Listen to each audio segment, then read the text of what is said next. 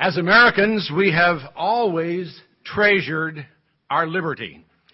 And the Declaration of Independence rallied our forefathers to fight for it with the words, "We hold these truths to be self-evident, that all men are created equal, that they are endowed by their Creator with certain unalienable rights, that among these are life, liberty, and the pursuit of happiness." The importance of liberty in the political arena is something few of us would debate. We may disagree on how to best achieve it and how to hold on to it, but we all agree it is vitally important. Well, Paul would have us understand that the same is true of our religious liberty. As Christians, we have a liberty that is very precious, a liberty that was secured for us at a great price, a liberty that our Heavenly Father promised to give us as soon as our freedom was lost in the garden, but a liberty that was withheld from us for thousands of years while we were being made ready for it, a liberty that was held in trust until 2,000 years ago. When Paul arrived in Galatia, he declared that trust had been opened. And he proclaimed liberty to those in bondage to sin. Many of the Galatians responded to that good news, and both Jews and Gentiles were granted liberty in Christ. But after Paul's departure, the Judaizers came to town. And as a result, many of the Galatians were turning their back on the most precious religious freedom that any man could have. And while you might think that religious freedom is the freedom to worship, it's not. It's a freedom to come before a holy God without the fear of rejection. Now, obviously, we are very grateful for the freedom to gather in worship. But even in oppressive political systems where that right is denied, men can be free to come before God. That is our most valuable religious freedom. And that was the liberty the Galatians were in danger of losing. It's to that religious liberty that Paul calls our attention today. A liberty that mankind did not always have, but a liberty that had long been promised. Continuing our study in Galatians chapter 4, verses 1 through 3. Now I say, as long as the heir is a child, he does not differ at all from a slave, although he is owner of everything. But he is under guardians and managers until the date set by the Father. So also we, while we were children, were held in bondage under the elemental things of the world. Now, children are born with the inalienable rights of every individual, the right to life, liberty, and the pursuit of happiness. They don't always get to exercise those rights, even the right to life. But as the Declaration of Independence says, they were endowed with those rights by their Creator. In addition to those fundamental rights, children are also born with the rights that come from the family into which they are born. For some, those rights are rather meager. They're born into families with very little to offer them, materially or otherwise. Others are born with the proverbial silver spoon in their mouth. They're born millionaires. But even those born millionaires generally have access to their inheritance limited for a time. Their familiar rights are held in trust until they're able to handle them. In Roman society, privileged children were under guardians and managers, in addition to tutors. The guardians protected their person and the managers their possessions. And Paul notes that during those years, a child is in many ways no different than a slave. He has to do as told and only has access to that which is provided. Now, obviously, a wealthy child would be provided with much more than a child in a poor family, but he still has only limited access to that which is his by right. It's being held in trust for him until adulthood. When the father determines it is time for a son to be given access to that which is his by right, it is made available to him. Just as an 18 or 21-year-old today might be given access to a trust fund that had been set up for him or her as a child. Paul is using this as an analogy to teach us a very important spiritual truth. And that is that our spiritual inheritance was held in trust until we were ready for it. Thus he says in verse 3, so we also, while we were children, were held in bondage under the elemental things of the world. We understand the point he's making. But who is the we? And what are the elemental things? That he doesn't make clear. And our understanding of one is dependent upon our understanding of the other. If the we refers to Jewish Christians, the elemental things probably refers to the law, the details, the ABCs of the law. If we refers to Gentile Christians, the elemental things probably refers to rudimentary pagan beliefs, beliefs that centered on the elements, air, earth, fire, and water, or the heavenly bodies, sun, moon, and stars. Both were designed by God to lead mankind to faith in Him, and both also kept men in bondage for a time. Some were bound by the law's requirements, and others were bound by what they deemed to be the controlling influence of nature and the heavenly bodies. So Jews and Gentiles alike were at one time in bondage to elemental religion. They were both heirs to the promises of God, but neither was free to enjoy their promised inheritance. The date set by the Father hadn't yet come, but now it had. Verses 4 through 7. But when the fullness of time came, God sent forth His Son, born of a woman, born under the law, in order that He might redeem those who were under the law, that we might receive the adoption as sons. And because you are sons, God has sent forth the Spirit of His Son into our hearts, crying, Abba, Father. Therefore you are no longer a slave, but a son. And if a son, then an heir through God. When the time was right, our Father gave us access to our inheritance.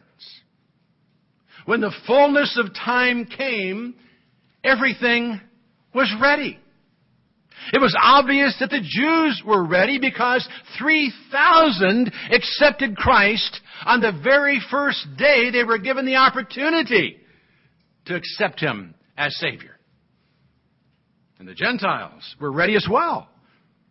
There was religious unrest in Greco-Roman society. Greek was the common language in the known world, and Roman peace and Roman roads made the rapid spread of Christianity possible. Everything coincided with the time set by the Father for us to receive our inheritance. Whether He caused all things to come together or waited until they did makes no difference. When the time was right, He gave us our inheritance. And when Paul tells us He gave it to us through His Son, he tells us volumes about Christ. When he said God sent forth His Son, he makes it clear that Christ existed before He came to earth. By specifying that He was born of a woman, Paul at the very least hints at the virgin birth. Being born under the law reminds us of His Jewish heritage and His obedience to the law. When Paul says God sent Him to redeem those under the law, he is reminding us that we were slaves to sin and needed to have our freedom purchased for us. And by telling us that Christ came that we might receive the adoption as sons, Paul makes it clear that we must be adopted back into the family of God, that the original father-child relationship was fractured by sin. Christ was sent to bring us back into a familial relationship with our Creator, to allow us to call God our Heavenly Father.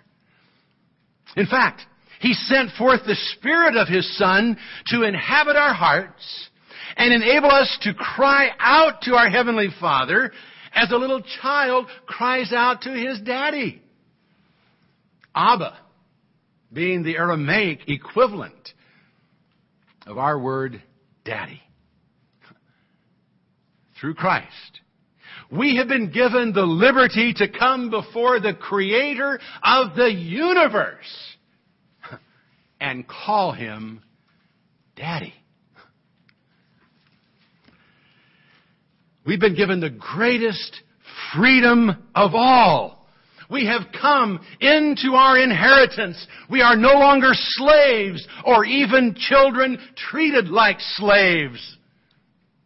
We're no longer under guardians and managers. We've been given full access to our Heavenly Father and to the blessings He promised long ago to give us. We've been given our rightful place in the family of God. Not because we've been good kids and deserve it, but because He promised to give it to us and did everything that needed to be done to be able to give it to us. The Galatians had been made heirs of God, but they were in danger of losing everything. Not because God was going to cut them off, but because they were cutting themselves off from their own inheritance. Verses 8 through 11. However, at that time when you did not know God, you were slaves to those which by nature are no gods. But now that you have come to know God, or rather to be known by God, how is it that you turn back again to the weak and worthless elemental things to which you desire to be enslaved all over again? You observe days and months and seasons and years. I fear for you that perhaps I have labored over you in vain. Both the law and pagan religions had kept people from really knowing God. The law taught about God and His demands, but it kept people at arm's length from God. In many ways, it made Him unapproachable. Pagan religions created false gods. They distorted the true image of God and made people slaves to a lie. Christ came to change all of that. Through Christ, we can intimately know God and be fully known by God. Through Christ, we once again become children of God. Through Christ, we become perfectly acceptable to a holy God. Why would anyone give that up? Why would anyone go back to a system that creates barriers between men and God? A system of rules and regulations. It makes no sense. But that's what the Galatians were doing. They were going back to the weak and worthless things that are found in elemental religions. Things that in and of themselves could never bring anyone into a relationship with their Creator. They were going back to rules and regulations, to religious festivals and seasons and observances. Now, those things had their place. They were designed by God to lead men to faith in His Son. But once they had been given their inheritance as heirs of God, why would anyone go back to the life of a slave? It made no sense. But that's what the Galatians were doing. And they weren't the only ones. The Colossians were doing the same thing. When writing to them, Paul would say, I say this in order that no one may delude you with persuasive argument. See to it that no one takes you captive through philosophy and empty deception, according to the tradition of men, according to the elementary principles of the world, rather than according to Christ. Therefore let no one act as your judge in regard to food or drink, or in respect to a festival, or a new moon, or a Sabbath day. If you've died with Christ to the elementary principles of the world, why, as if you were living in the world, do you submit yourself to decrees such as do not handle, do not taste, do not touch? These are matters which have, to be sure, the appearance of wisdom in self-made religion and self-abasement and severe treatment of the body, but are of no value against fleshly indulgence. It's so easy to slip back into the law without even realizing what you are doing. You know, after coming to Christ, some are then led to believe they must now do certain things to stay in God's good graces. And that religious observances are now key to maintaining the relationship with God. Now, those things are only partly true. It is true that after coming to Christ, you will start doing some things you didn't do before. And some religious observances will become very important to you. But it is not true that your relationship with God will be lost if you don't maintain a certain standard of compliance or schedule of observance. God knows your heart. In fact, you are fully known by Him. So following a prescribed program of religious observances in an attempt to convince Him of something that isn't in your heart means nothing to Him. In fact, it makes Him sick. Isaiah told the people that God had had enough of their burnt offerings, that their incense was an abomination to Him, that their festivals and feasts had become a burden to Him, and that when they spread out their hands in prayer to Him, He would hide His eyes from them. And Amos said God hated their festivals and solemn assemblies. He even told them to take away the noise of their songs. That He wouldn't even listen to the sound of their harps. In and of themselves, those things mean nothing to God. So we don't earn a relationship with God or even maintain one by our religious observances.